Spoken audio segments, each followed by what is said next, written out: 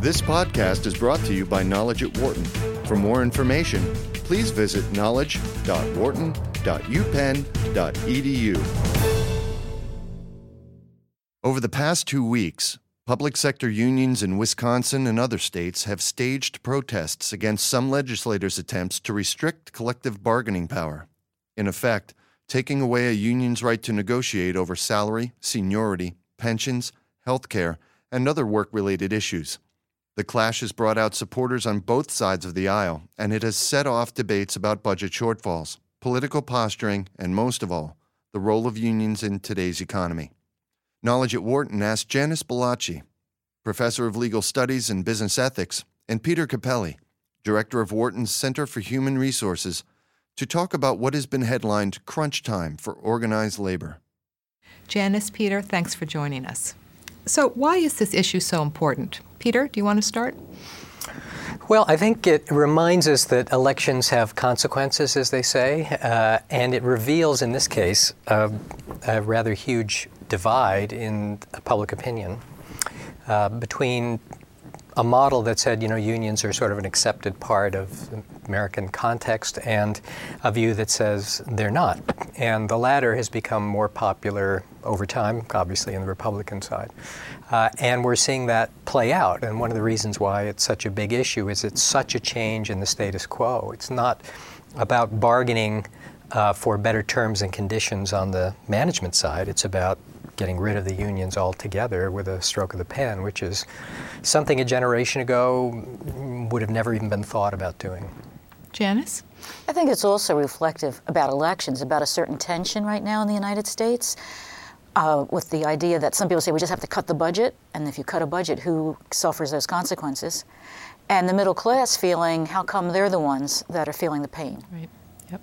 They're talking about public opinion, Peter. There's the latest New York Times CBS poll came out this morning that said actually a majority of Americans are opposed to cutting collective bargaining rights, and they're also opposed to cutting salary and pension benefits, et cetera, for the unions. Would this poll have any effect on the Republican governor's attempts to curtail collective bargaining, or should it have an effect? Well, I think it should, if they're smart politicians. There's a lot of political intrigue behind these cases, right? Because the unions, particularly in the public sector, are politically very important, very powerful. If you were opposed to the Democratic Party, who mainly they support, and you got rid of unions, you'd get rid of a lot of your opposition. Interesting, in Wisconsin, 2 unions that supported the governor, the police and fire unions, are not the ones that he's thinking about cutting, which is pretty transparent, I think. So I think there's a lot of interesting political intrigue behind this as well. I think what's interesting about this poll is part of the rhetoric from the governor and from those in favor of getting rid of the union's rights to exist and bargain in this context is the sense that public sectors employees now have more than private sector do, and that's not fair. And interesting that the polls suggest that doesn't play that well with people, at least as of yet. Right. And talking about politics, the Ohio Senate is voting on a bill on Thursday to eliminate collective bargaining for everyone, including police and firemen. Oh, is that? Janice, yes. I think you said, was this surprising or important?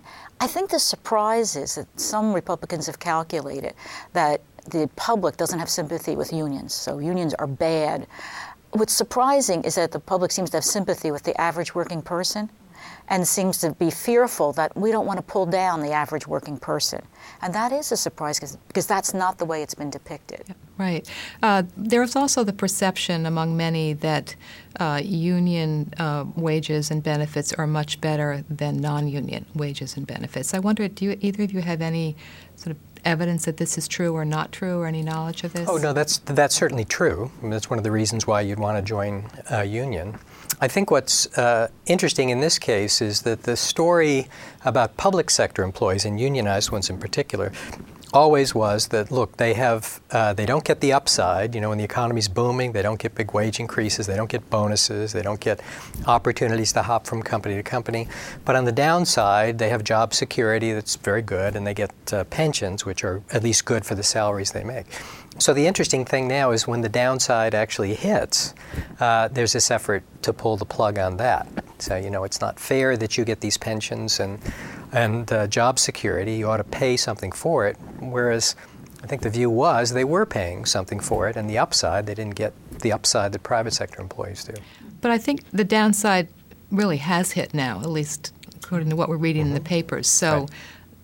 Scott Walker's argument is there's absolutely nothing else they can do to lower their huge state deficit. This is true across every state except for maybe Indiana. Right. Well, I think one of the things that they might do is try, right? And that you could say to the unions, here's what we have to do. We have no choice. Let's negotiate over this and see what's possible, rather than saying, I have no choice, therefore I'm going to get rid of the opposition here so that I can do it the way I want to. If you were really just interested in cutting the cost, you'd start with, let's see if we could cut the cost. You might say, if we're making no progress on this, I've got to do things unilaterally. But you wouldn't start by getting rid of your partner if you thought the whole issue was simply to try to work out something that would cut costs. I was going to say, that's the important part, because there's two sides to this, and sometimes they get merged. One is, do people have a right to join together to seek better terms and conditions of employment? And essentially, the governor is saying, no, you don't have that right. The second part is, well, do we have to sit down now and see what's the deal? And is the deal going to be worse for you than it was? Those are very different. One's a fundamental right. The other is what I call hardcore dollars and cents. A compromise position in all this would be for the unions to say, let us keep our collective bargaining rights, and we will start talking about some concessions on wages and salaries. And in fact, the Wisconsin unions are already doing that, as are some unions. Is this a viable negotiating strategy, or is it the case where Republicans are going to say, aha, we've got them on the run, now let's really hit them hard?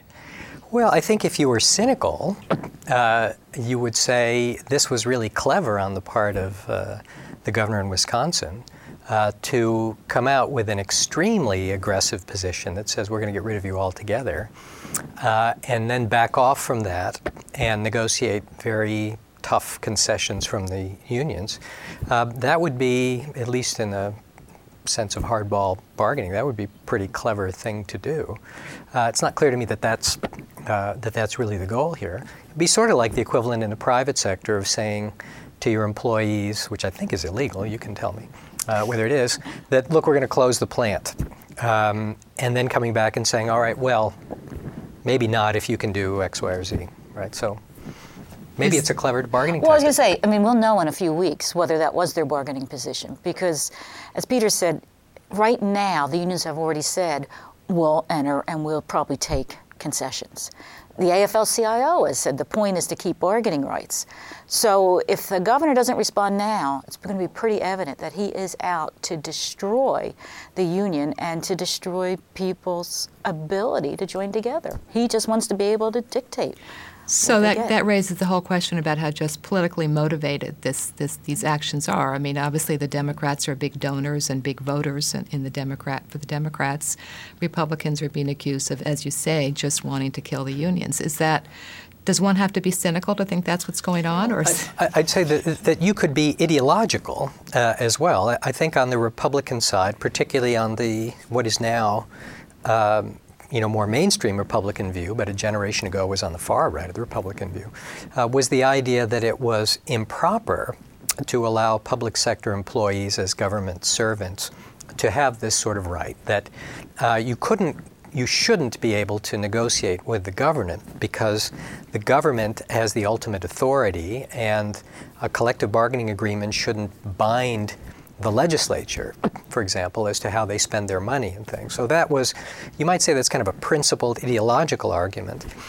It was something that all these states dealt with. Everybody heard that argument when they passed the laws in the first place, and they decided that, in fact, this public sector was not that different than the private sector, and that the public sector management had their own advantages that the private sector doesn't have. For example, if you go on strike in the public sector, the government actually makes money because they don't have to spend things and the tax revenue continues to come in. So I think what has changed is the relative importance of those positions as politics have changed. So the people who said, bargaining is an important right to have. People in power now say, no, it's not. And that argument about tying the hands of the legislature becomes, as a result, even more powerful. I'd say also that there's a big difference. We can take two governors in Pennsylvania and New Jersey who were just elected that are Republicans, and it was a change in party. And one governor is very tough talking, one Governor Christie of New Jersey, and he certainly wants concessions, but he hasn't said, I'm out to get back bargaining rights. And in Pennsylvania, the governor hasn't even done that. He's just like, life's going to go on, we're going to bargain as usual. So I think when you look at the Republican Party, one also has to look at state-level politics, and perhaps nationally, but I think national interests are looking at particular states as vulnerable, if I can put it that way, as some might say the thin edge of the wedge type of thing. Wisconsin is essentially rural, which is what people forget. Janice, do you think that Governor Walker's stance could backfire on him and, in fact, create more sympathy for public unions in his state and in the country? Oh, I do, because I think when he got elected in November, he didn't say anything about removing collective bargaining rights. So some people might say, wait a moment, within 3 months, this was a secret agenda you had. So that looks false right there. But secondly, this idea that your teachers, your people who collect the rubbish, these are average people who do have benefits, and you're trying to pull them down. This is unfair that the middle class is getting attacked again. And the middle class feels obviously very vulnerable now since our recent, the financial crisis. It could backfire. Let me just read you a couple of figures. In 1981, as we remember, Ronald Reagan fired 11,000 striking air traffic controllers. That year, according to the New York Times, 20% of U.S. workers belonged to a union. By last year, that figure had dropped to 11.9%, but more than half of those union members work in the public sector, which last year was 36% unionized. In the private sector, the Times says, unionization has fallen below 7%. So, Peter, what do those numbers suggest to you? It's a very different story in the two sectors of the economy, and I think the difference has to do with what management does. So in the public sector, management for the most part has not tried to resist union organizing, and part of the reason for that is they have more political power, the unions there, and as a result, management hasn't resisted. In the private sector, they obviously have resisted, and they've become much more aggressive in terms of resisting unions. I think also the political balance of power changes the rights of management versus labor through court decisions, through National Labor Relations Board decisions. And over time, it's gotten easier in the private sector for management to resist unions. I mean, they can close a plant down and move it someplace else and start it up non-union, which they couldn't have done a generation ago. So, I'd say that what these figures tell us has something to do with and a lot to do with the success of management practices in keeping unions out in the private sector. The same country, and you see very different experiences in the public sector and in the private sector. It also shows us, and this is quite in line with what Peter said, but one reason why the percentage in the private sector has gone down are the loss of manufacturing jobs. Manufacturing's left the United States, not just unionized jobs, non-union too. So as the country becomes more of a non-manufacturing labor force, that explains a lot of it, besides this second issue that Peter mentioned. I think it is fair, though, to say that the union movement in the U.S. over the last generation or two really has kind of lost its leverage with the public. Some of that is it got outmaneuvered in terms of public relations by the business community. And I think also they were not as good at offering what workers wanted as they had been in the past. They got, some complacency. They didn't spend as much time or energy on organizing. They didn't focus on the sections of the economy that were growing. They stayed in manufacturing, which was shrinking. So a lot of this, in fairness to the management side, it wasn't all about management tactics. A lot of it is stumbling on the union side as well. Yeah. Janice, Republicans say, some Republican governors say their states cannot compete as well for jobs as those states with right-to-work laws. Is this a big factor in this debate? They say it, but actually the thing that attracts jobs is the cost of doing business in a state. And there are other items in the state budget that have nothing to do with unionization. For instance, if you say what percentage of the state budget is Medicaid, It's a huge portion of most state budgets. And the states have some ability to set the level of Medicaid payments. There's other costs of doing business, and they're much more influential usually than the fact of whether they're right to work or not. Because as Peter mentioned already, companies have got much better at resisting unionization, firstly improving their own HR practices, and secondly the law has made it easier. So that's not really how they're choosing states. But we might just back up and explain a little bit about what right to work laws mean. Maybe you could do that. Well, I mean, right to work laws. Because this is we're now into the private sector. Right? You could go into a very long discussion. Right to work means that you cannot have a union shop, but it doesn't mean that you can't have unions that sign collective bargaining agreements with a company. So can you, quote unquote, compel people to be in a union if the union, when a union organizes, 50% plus one of the workers must vote for the union to be certified. So it says that they can't compel everyone in that grouping to join the union or pay union dues. It does weaken a union, no doubt, but there are many examples of unionized companies in right-to-work states. But the real point about you can't attract jobs would be costs. And that's not the big element in when states are competing, let's say, to attract a big manufacturing plant. But what is interesting about right-to-work laws is that they are really about gutting the union's leverage, right? Because the union is compelled by law to negotiate on behalf of everybody in the bargaining unit, whether you are paying union dues or not, right? So you think about what the idea of a union, a right-to-work state means. It means allowing me as an employee to get the benefits of unionization without paying for them. And so the idea of that is really to weaken the unions financially. I mean, it's not a there's no other particularly good reason for that, right, except it's a political tactic for poking at the unions. Right, so unions call it free riders, but that's it. It allows free riders. Okay.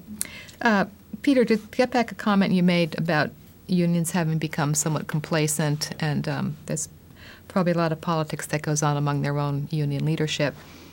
Can we say that unions have become antiquated in a way? And if that's true, how do you bring them up? How do you update them for the 21st century?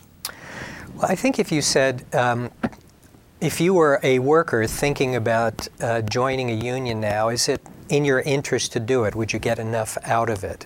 And I think the answer for that might very well be no right now, because the risks of joining a union, campaigning for a union, are pretty big. The risks of being fired. It's illegal to fire people for this, but it hasn't been very well enforced, and the penalties are trivial, and it's pretty well known that a lot of organizations do this.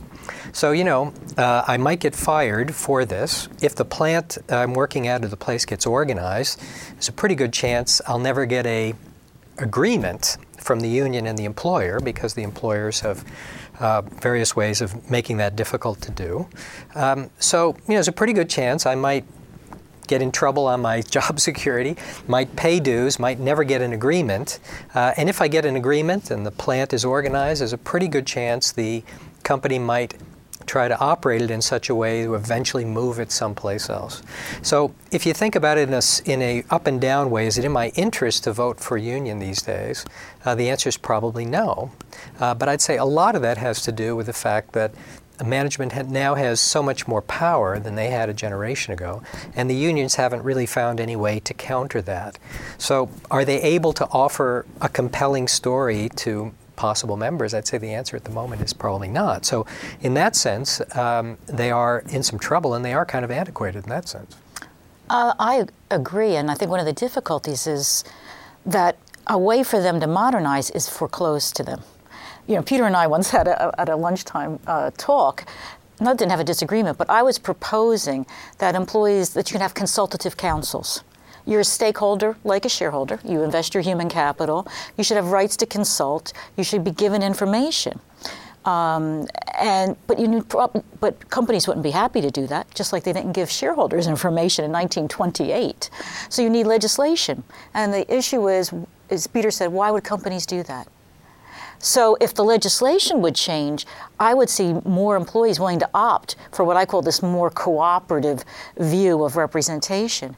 But we as a country haven't changed our legislation since the basic framework is 1935, which really is antiquated. So, and it is illegal to do that That's now, right? right? Yeah. You couldn't do it even if you wanted. You can't. It would be too technical, but it's illegal Yeah. right now. Okay, interesting. Well, my last question is, what do you think is going to happen in Wisconsin? What will be the end of this saga as we're witnessing it? Well, I think it is going to turn on the political calculations of the governor, frankly. I think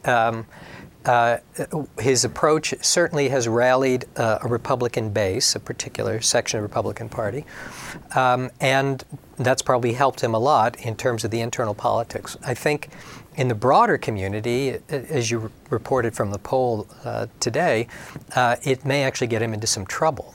So I think he's probably making a political calculation. Are my concerns primarily inside my party, or are my concerns primarily in the broader voting group? And my guess is that if it's the former, he'll plunge ahead with this and figures even if he ultimately can't get it through, he wins by taking a hard line. If it's the latter, I think he'll back off, negotiate some compromises, and get back to work. Janice? I don't know what will happen in Wisconsin because I don't know Wisconsin well enough. I agree with this analysis. It'll be an interesting signal for the rest of the country. I do think already some governors in certain states have said, no way am I going to walk that path. I don't want to start a war in my state. And that's looking at the voters as a whole. So Pennsylvania might be one. It just isn't worth it. But in any individual state, perhaps it is worth it for that governor. Good. Well, thank you both for joining us. Thank you. For more business news and analysis from Knowledge at Wharton, please visit knowledge.wharton.upenn.edu.